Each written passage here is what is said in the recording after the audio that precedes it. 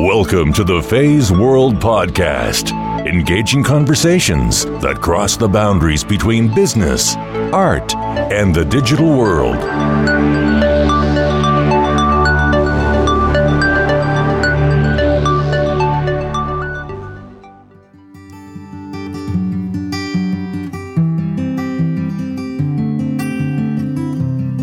It's very hard to improve on nature, and it's a beautiful park. Maybe because of my traditional training that you had to be able, to use your hands and feel the medium and touch it and interact with it and stand back and move around. And so there were just aspects of the computer that were so convenient to me that I began using it more and more. I think there's challenges for any type of artist, whether you're a digital artist or using traditional media. Interestingly, on the digital side, at first there was a lot of hostility, and then now often people want to see new technology in art. Definitely the environment is dramatically more positive. You just have to be open, to the possibilities of the moment. Sometimes I actively go to a place or know before I'm going that it will somehow, resonate with me. By following opportunities, even if they didn't work out, then you get to other ones that do work out. And I think it's sort of like little ripples in a pond. First it's just you and your family and like your mother looking at it, and then slowly other people become involved. You have a show and slowly spreads out and kind of builds as the ripples go out.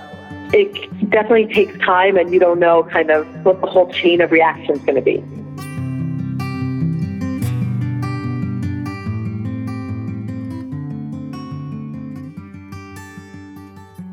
Hi, everyone. This is Fei Wu, and I'm your host for the Phase World podcast. Today, I have Anne Spolter on Phase World. Anne is a digital mixed media artist, and our conversations today, just like the intro of Phase World podcast, will cross the boundaries between business, art, and the digital world.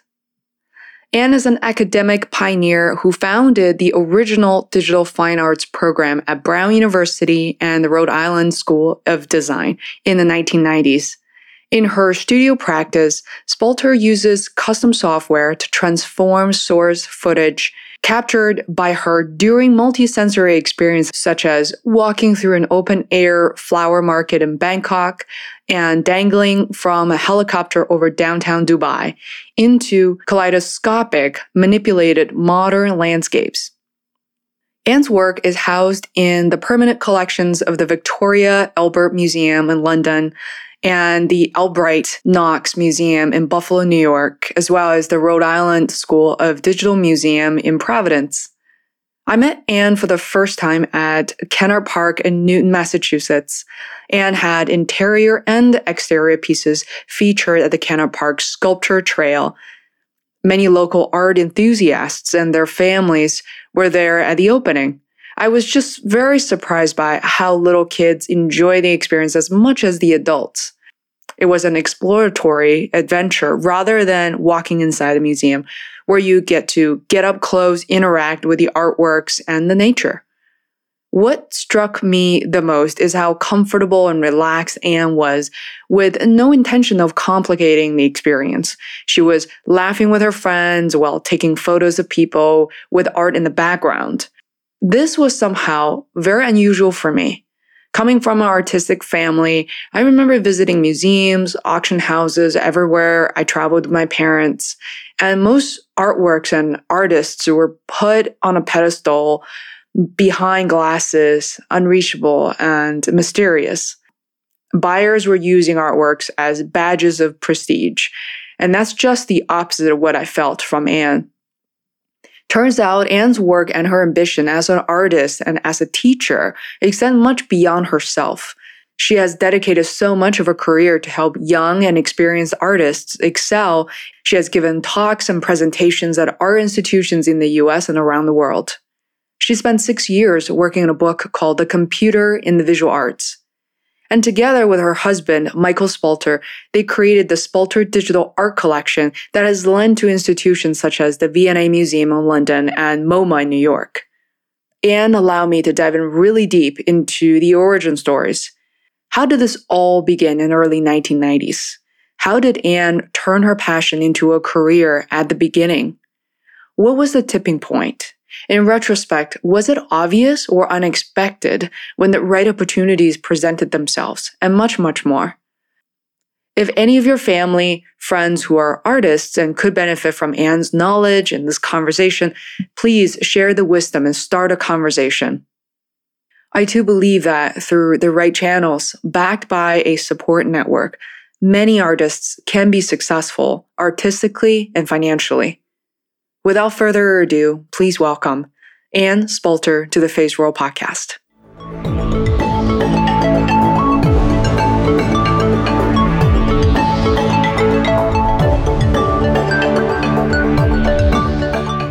So, Anne Morgan Spalter, thank you so much for joining me on FazeWorld. I'm so thrilled to have you. Thanks for having me.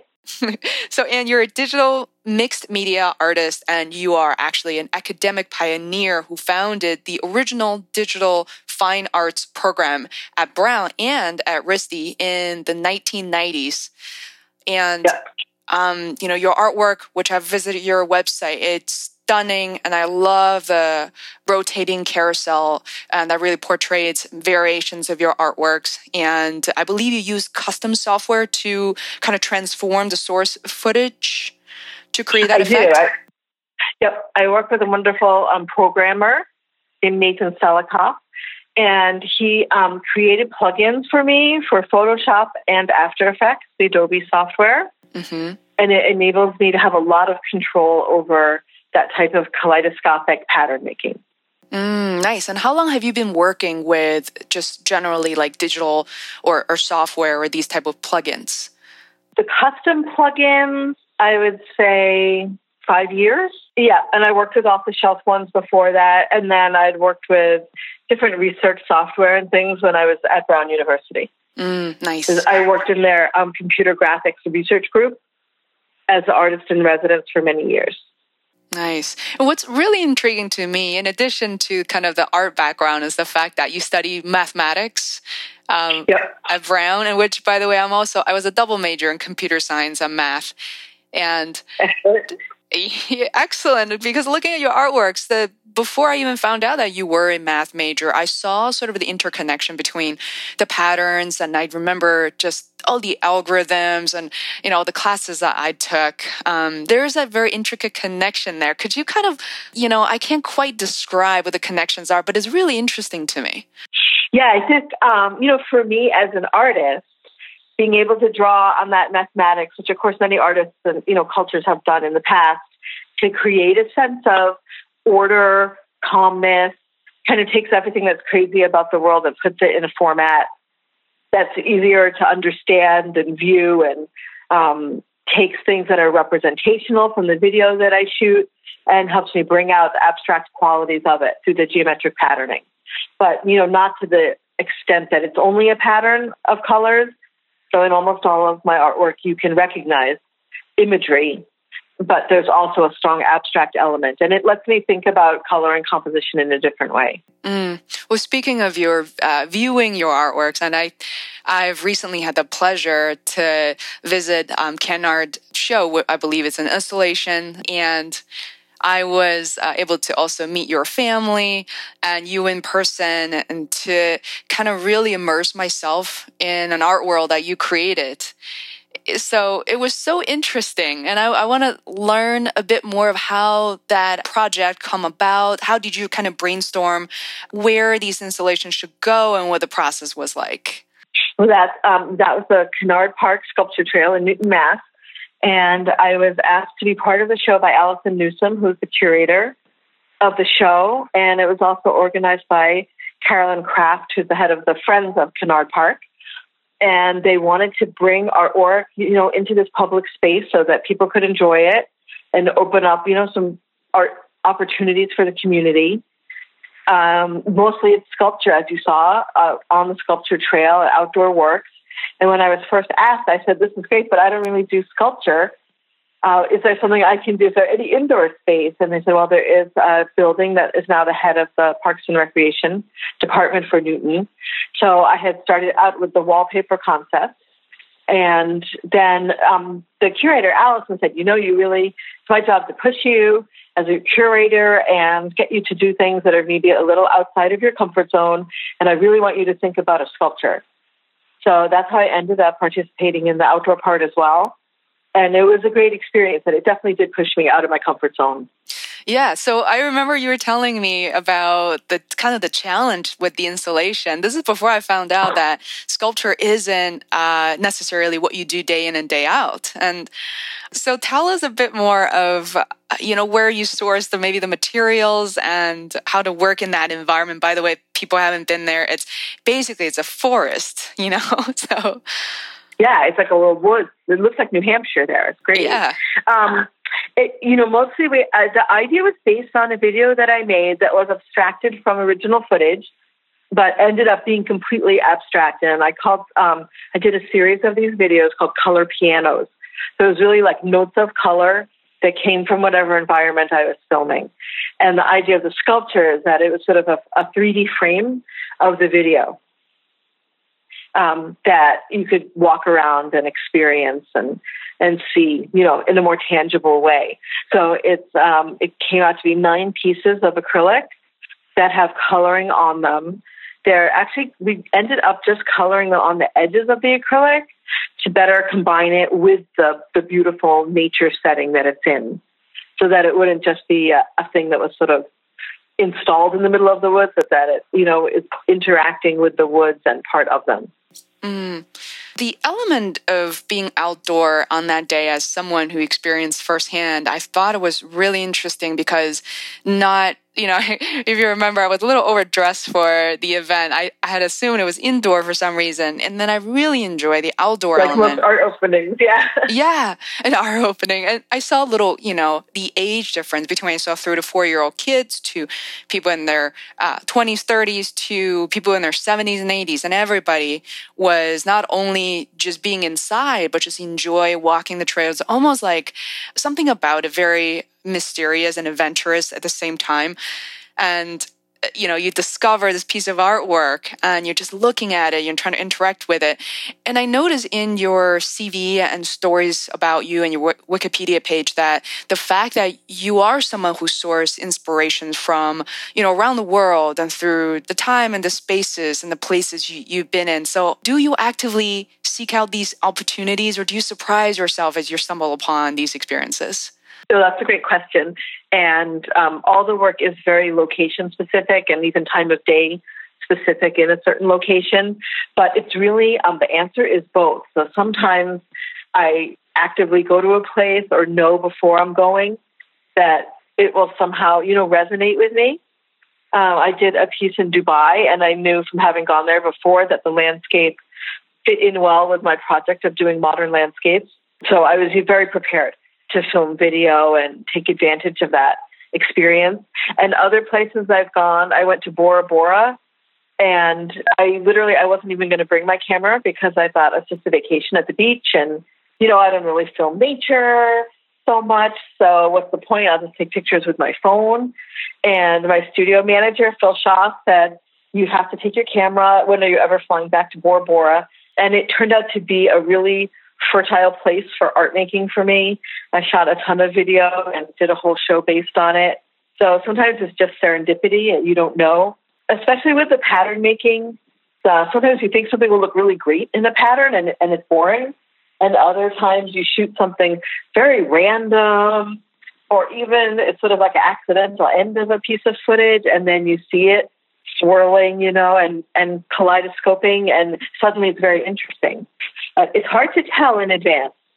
Oh, that I can relate to that. I think it really is true with many aspects of life, without derailing our conversation too much. But I noticed even with podcasting and a conversation where sometimes as I'm recording and feeling a little nervous, but during post-production to say, wow, those are really interesting elements of it. And then beyond that, the marketing of the post-production, that I can rarely tell sometimes, which episodes have become really popular and what will really resonate with the audience. So that part is mysterious, but it's so fascinating to me as people in the sort of the creative working space.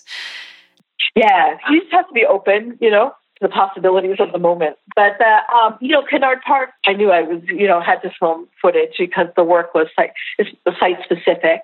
So I didn't want to just put up wallpaper, of Bora Bora.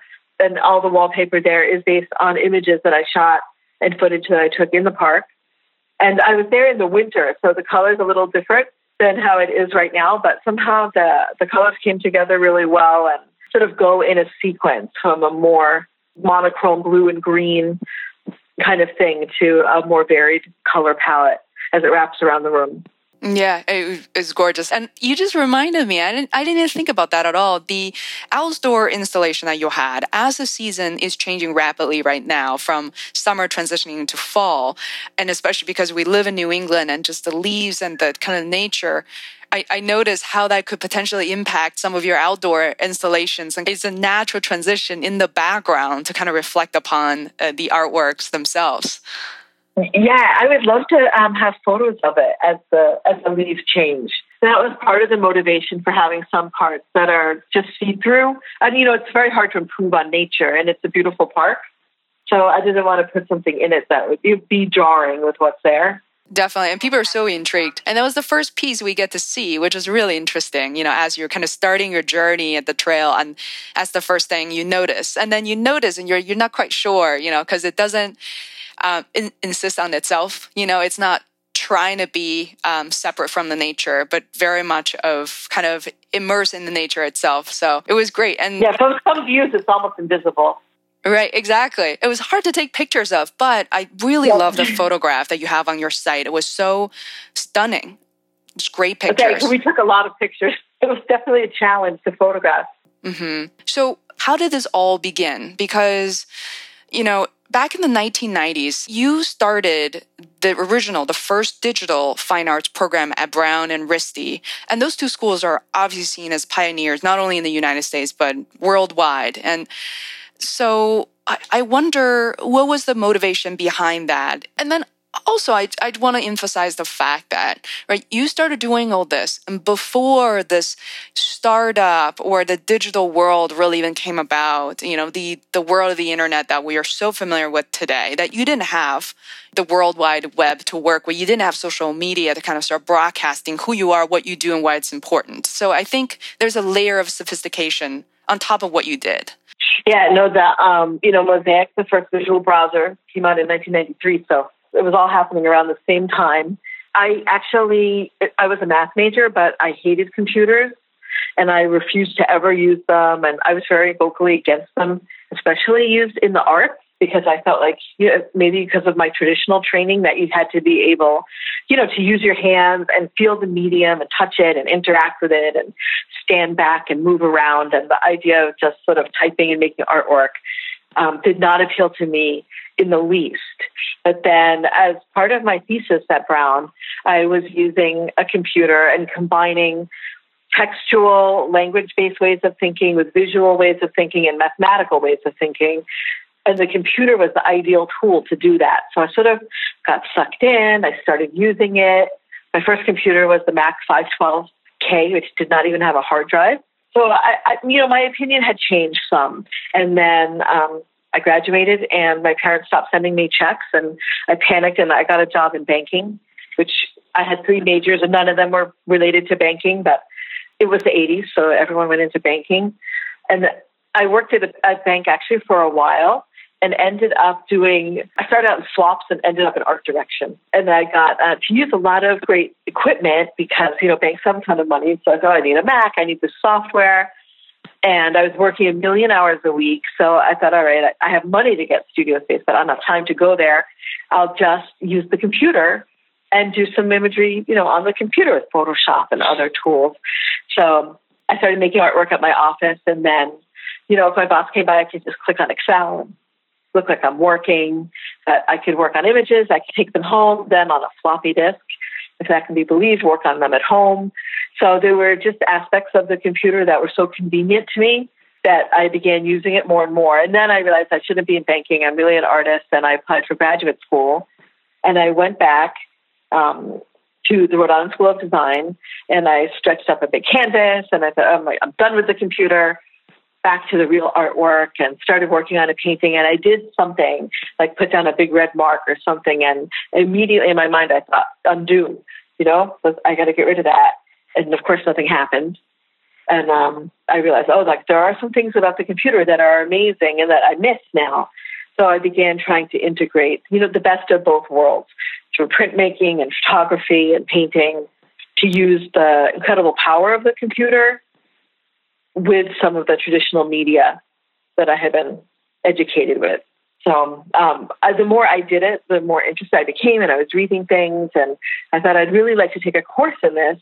And I asked the head of my department if there was anything available, and he said, no, why don't you teach it? So it was a little bit of the one-eyed, leading the blind, but it did help me organize all my thoughts and eventually led to my writing the textbook that I wrote, The Computer and the Visual Arts.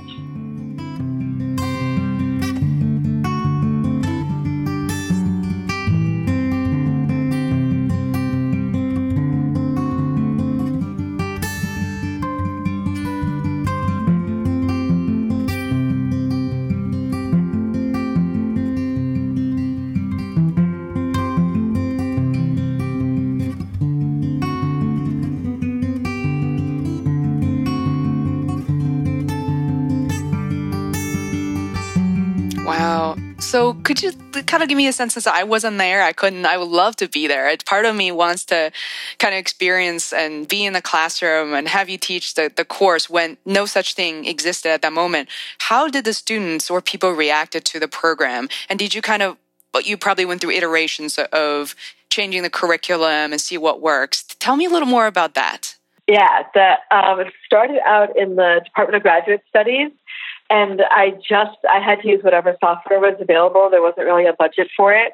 I didn't provide instruction in the software. I said, here's what we have to work with. And then I made up assignments to do with, 2D master-based programs like Photoshop, 3D programs. There was a computer lab, and I helped people after hours, and they had help from, lab technicians. But it was very focused on the artwork. What are you saying with this medium? And it was very high energy.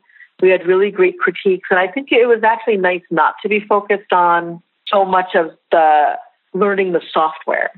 So other courses that I did were more required people to have a more in-depth knowledge of pieces of software, and then it's really like you're teaching two courses at the same time. One's a technical course and one's a fine art course. But it really varied over time, and when I started, I also taught for a few years in the Department of Art Education at Ritsing, Masters in Art Teaching. And literally on the first day of class, I had a class on how to use the mouse. And I used a wonderful piece of software called KidPix, no longer available, like Roterbund. And when you clicked on different menu options, it made sounds. So it was extremely friendly because some people were terrified of using the computer at all. And so we used that to learn how to use the mouse and sort of get our feet wet. And now I pretty much assume that students, they probably have a more powerful computer at home than what's in their college computer lab. When I last taught the course, I assumed that everyone knew Photoshop, and if they didn't, they had to go, learn the basics on their own. So it's really become kind of a common language that most students actually arrive with a fair amount of computer graphics ability. Yeah, things have changed so much, and it's such a rare opportunity, and to be able to connect with someone like you who was really the pioneer, front runner to kind of support this integration between art and technology. And what I also want to point out, one of the things I'm really intrigued by, both, what you and your husband are doing today, 20 plus years later, is that you are still actively supporting students, artists. So maybe before I give it all away, do you mind kind of just maybe painting some context, some background for some of the more educational elements that you are thinking about or doing today as well? Related to all of that is that when I was I started writing a book to help support my classes because I didn't feel like the things out there were sufficient. And one of the challenges is in the curriculum because you don't want it to be just technical. you don't want to only talk about art and art history, because how you use the computer and how the computer operates is part of making artwork with it. And I think when people write about it who have no knowledge of the computer, they're missing a big part of it and not, able to understand the work to the same degree of someone who's actually, has some clue about how it's made. So the book tries to integrate the technical concepts, the art history, and the aesthetic issues all together. And I was working on this book forever. It took about 6 years because I was also working full time. And one of the important things to me was interviewing artists who had been there at the very beginning, much earlier than I was, who programmed their own artwork and had to go work with computers in big corporations or the military because there were no personal computers. And I got to know these artists, and Michael saw me working away on this, and he was seeing the images, and he was an art history major at Brown. And he said, these people, they're like the Impressionists. They're doing this amazing work, fascinating. They all know each other and what the issues are. And the art world not only doesn't care, it's hostile to the whole endeavor. So I interviewed artists who, when they showed their work, had had eggs thrown at them, or who had been kicked out of galleries when they revealed they'd used a computer to create their drawings. So there was a lot of hostility. And yet there were these amazing pioneers who had done decades of work, and persisting against all odds. So we actually began acquiring some of these works. It was within our price range because no one else knew about them or cared. And we've built up slowly one of the largest private collections of computer artwork, especially focusing on the early years of it. And we have a website that's about to go live that will show all the works in the collection. And I think that's so important for educating students today. So I know I told my daughter 17, and when I told her that when I grew up I didn't have a cell phone, she really didn't believe me at first. So I think it's hard for students today, or they're in high school or college, to understand how dramatically things have changed. Absolutely. And I want to hear the name of the book one more time, the one you spent kind of 6 years working on. It's called The Computer in the Visual Art. Okay. Available on Amazon. And I will certainly include a link to make sure, as people are listening, most people do visit the blog for tools, tactics, and resources. And that's where I list, resources, people mention, software, and all those things. Yeah, so I love how we kind of begin to kind of delve into how people should navigate the art world, because I mentioned briefly that I am a part-time artist, and I also came from a full-time artist family. My mom, was very hardworking, and it wasn't for her, I wouldn't be here today in the States and going to private schools. And so she had her share of success, but at the same time, my mom also happens to be an artist who just hated marketing herself and just can't wait to get back to the sort of the brushes and the paper. And so I feel like that model doesn't work for today's world. So I wonder, what are some of the, start with the challenges and setbacks and you experienced early on in your career before you're now, universally recognized? Well, who knows? But there's definitely challenges. I think there's challenges for any type of artist, whether you're a digital artist or using traditional media. Interestingly, on the digital side, at first there was a lot of hostility. And then later on, and I think now often people want to see new technology in art. So there's still some issues with how many people are going to collect it and who's going to show it. But definitely the environment is dramatically more positive, with some groups really actively interested in promoting digital artwork.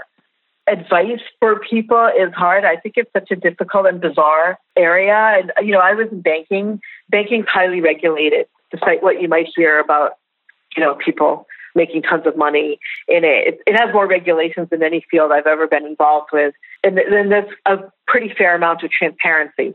And in the art world, it's exactly the opposite. Pretty much every art transaction would be insider trading if it were done in the world of finance. It's a lot of it's who you know, getting out, going to openings, meeting people, showing people your work.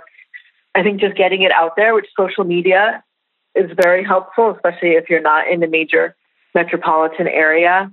And I think it's sort of like little ripples in a pond. First it's just you and your family and like your mother looking at it, and then slowly other people become involved. You have a show, and it slowly spreads out and kind of builds as the ripples go out. but it definitely takes a while.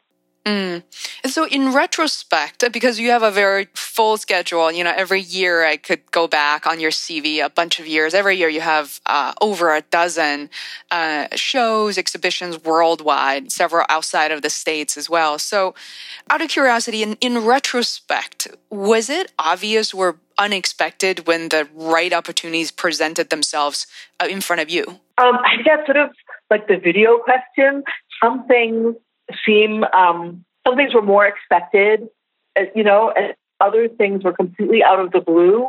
And I would say in general, it's sort of a 50-50, like roll of the dice of whether something actually happens or not.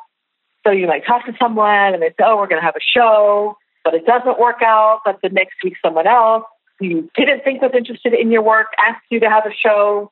There's a lot of randomness to it. And I wouldn't say much of it could not be predicted, but by following opportunities, even if they didn't work out, then you get to other ones that do work out. So don't give up. It's certainly, I think a lot of people give up really early. Yes. And you never know. Someone that you meet and then they don't seem interested, and then a year later, they call you or they see your work again. It definitely takes time, and you don't know kind of what the whole chain of reaction is going to be. Again, it's a message that resonated with me so well that I have been in touch with the CEO of a company since 2012, and not until recently, this year, 2016, he hired me to work on some of the most amazing projects, and it's an ongoing opportunity. I would have literally never guessed that this would happen. Yeah, you don't know. It's sort of like you plant things that maybe don't grow for several years. You don't know. Yeah, you don't know. So you started answering this question already because you work with so many artists and you have a lot of exposure to that. Have you noticed some of the common mistakes made by artists today when it comes to maybe marketing themselves? I don't know. There are several areas. It's a little general. I would say that marketing and marketing advice is probably not my strong point. I've had the opportunity to join the board of the New York Foundation for the Arts, which is an amazing organization. And they've actually started a program called the Arts Business Initiative that helps artists figure out how to market their work, not just within traditional channels, like going to a gallery, which, is not the right solution for everyone, but finding ways to make money from your artwork so that you can pay the rent and make art your job. And I think out sources like that, and they have grants for people all over the country as well as specific to New York. But looking for opportunities like that, I think, makes a lot of sense. You have the same bills as everyone else, and sometimes people expect, that you should be pure and make only, your artwork that you never show. But it's not really a good financial plan.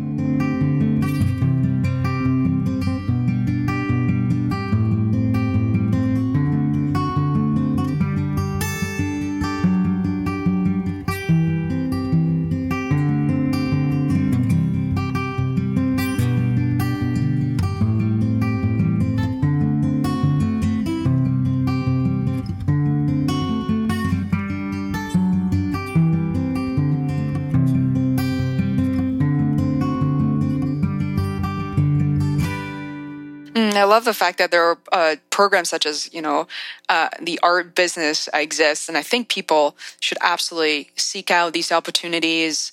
With this organization, I'll definitely post a link. Yeah, I'll send you links to that. And then Harvard Business School is also, and Michael Spalter has been working on this, starting to do work with cultural entrepreneurship and bringing together artists and culture, makers and influencers with people in the business world so that business can have better, art and design and cultural things in it, and also that the cultural creators can make a living and survive.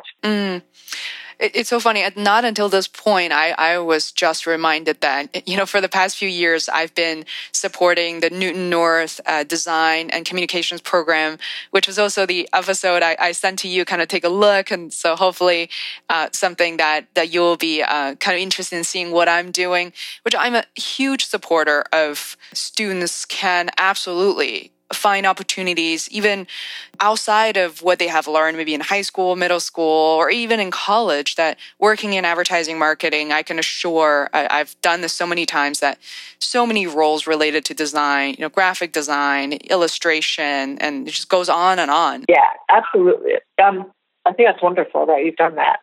Yeah. And then what I really enjoy the most, instead of, I go to these schools and I teach them, I run these sort of mini seminars, including project management, because some of these students take on local projects, but, I tell them there's a start, there's an end, how to manage your staff, basically. And I also like the fact that I get to take them onto these field trips, visiting, Arnold and Sapien, Nitro, these agencies, local agencies, and they can actually relate to that environment, say, I can make a career out of this, and it looks fun. It's not stuffy, it's not boring.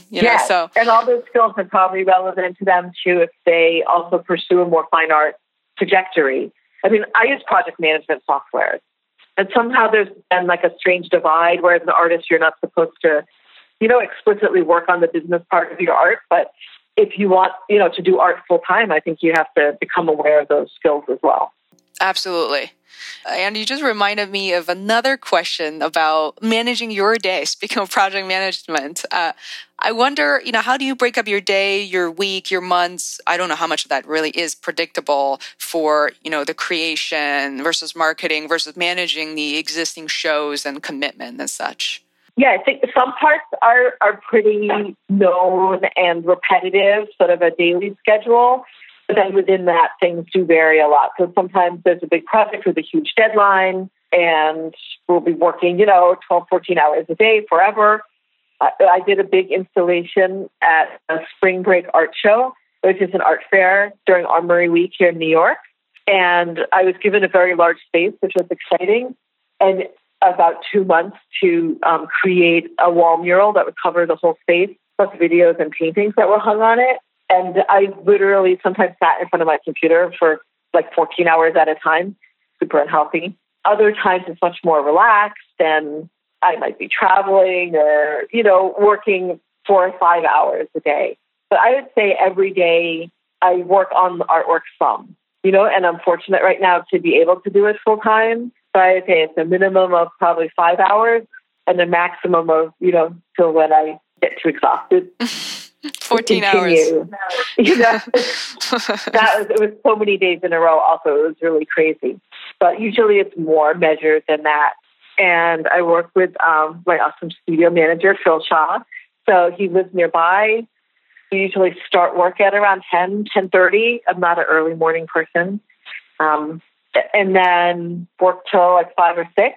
And then I often work on other, art things that I can do just on my own in the evening, creating new pieces and things like that. So there is, but if I'm, at my studio, then there is a definite kind of rhythm to the day.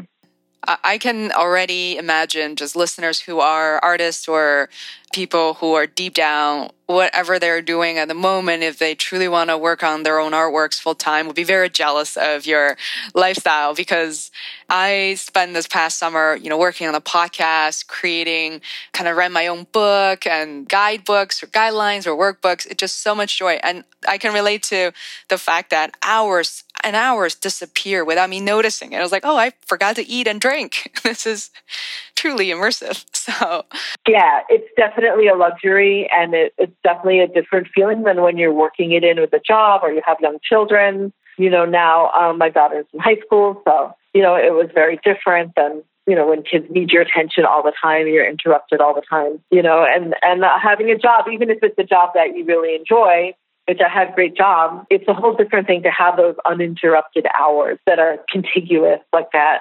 It was wonderful. So definitely trying to take advantage of that. Yeah. So I was also thinking the sort of the family element. And I wonder, like, when you were a little girl, did you always know that you're going to be an artist and desire this lifestyle that you now have? No, I think no one was more shocked than me that I ended up being an artist. I didn't have any obvious art talent growing up, and my parents did bring me to museums all over, which I mostly didn't like when I was younger, and I would sit in a huff on, the benches in the entryway. but I guess some of it rubbed off and I did see things. And then I had some really wonderful art teachers in high school. It was my first art project that really I was emotional about. I was obsessed with the Rolling Stones, and I decided to do an etching of Keith Richards from a magazine article. And I was very involved with it. And, and then eventually one of my teachers said, you know what, you should really stop working only from photographs. And, then I learned how to draw, and it was a whole different world. And I loved it, and then ended up, applying to art school and going to Ridley out of high school. So a big shout out to the Commonwealth School, who, I sourced several guests from, I must say, and who I also invited to Sapient for a field trip. I remember this art teacher. I believe he was part of the trip, actually. Was it Larry Geffen? Yes. Yes. He taught me how to draw, and I arrived at RISD really knowing how to draw better than most of my classmates. And he had a very old-fashioned, Renaissance old-fashioned approach to drawing. We had to draw, geometric shapes under fabric that had been cast as plaster. So it was like the, 16th century. But it was good. You learn how to look and see and draw, and it's in my artwork ever since. And I had also a wonderful printmaking teacher who is no longer there. She's teaching in New York, Gail Emart. And Larry, I believe, is still at the Commonwealth School. So he's taught a lot of people, incredible fundamentals of art making.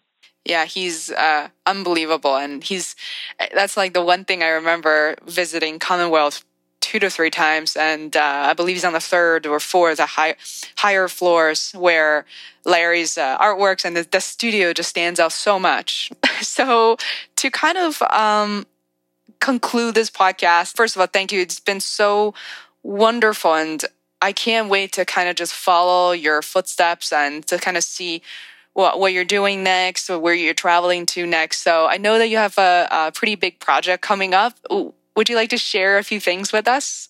Yes, I'm going to have a large installation that will be at the entranceway of the Pulse Art Fair tent at in Art Miami Basel Week in December. And it consists of enormous spheres that are inflated with helium. And the imagery on the spheres is taken from my video work. So you'll see they kind of look like they're in motion already because of the swirling and kaleidoscopic nature of it, but there'll also be an augmented reality app. So if you look at one of the spheres through your phone or tablet, you'll see the video moving on the surface of the sphere. So it should be pretty cool. I have a test sphere right now taking up about half my living room. Half your living room. Nice.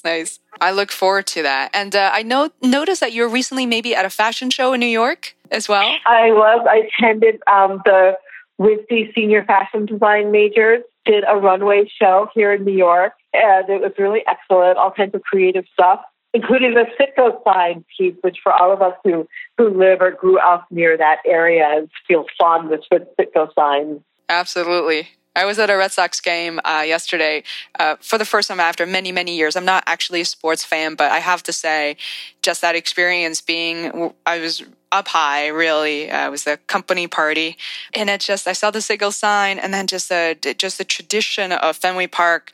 It's just so gorgeous. It's so lucky to yes. Sports fans in Boston are very serious. Yeah, absolutely. Yeah, this is wonderful, and I had so much fun. Are there anything that I forgot to talk about? Another thing that's available for people anywhere, they don't have to be in New York, on the 3rd Wednesday of every month, NYFA, the New York Foundation for the Arts, has a Twitter feed, a live Twitter thing where you can ask any questions you want about the art world and your art career, and they will find experts to answer them. Twitter on Wednesdays. Which handle is that? Yeah. It is. It's a really amazing resource that I don't think enough people know about. Artist Hotline. # Artist Hotline. Artist Hotline. It's ask me anything that they have. They have experts there to answer, and if you ask a question that no one online can answer, they'll refer it off to someone, and they have such a large network of people. Wow. I can't believe this thing exists. It's really wonderful. I know. That's amazing. Well, yeah, and it's been a pleasure. And thank you so much. Oh, thank you, Anne. All right. All right, thanks. Take care. To listen to more episodes of the Phase World podcast, please subscribe on iTunes or visit phaseworld.com. That is FEISWORLD, where you can find show notes, links, other tools, and resources. You can also follow me on Twitter at PhaseWorld. Until next time, thanks for listening.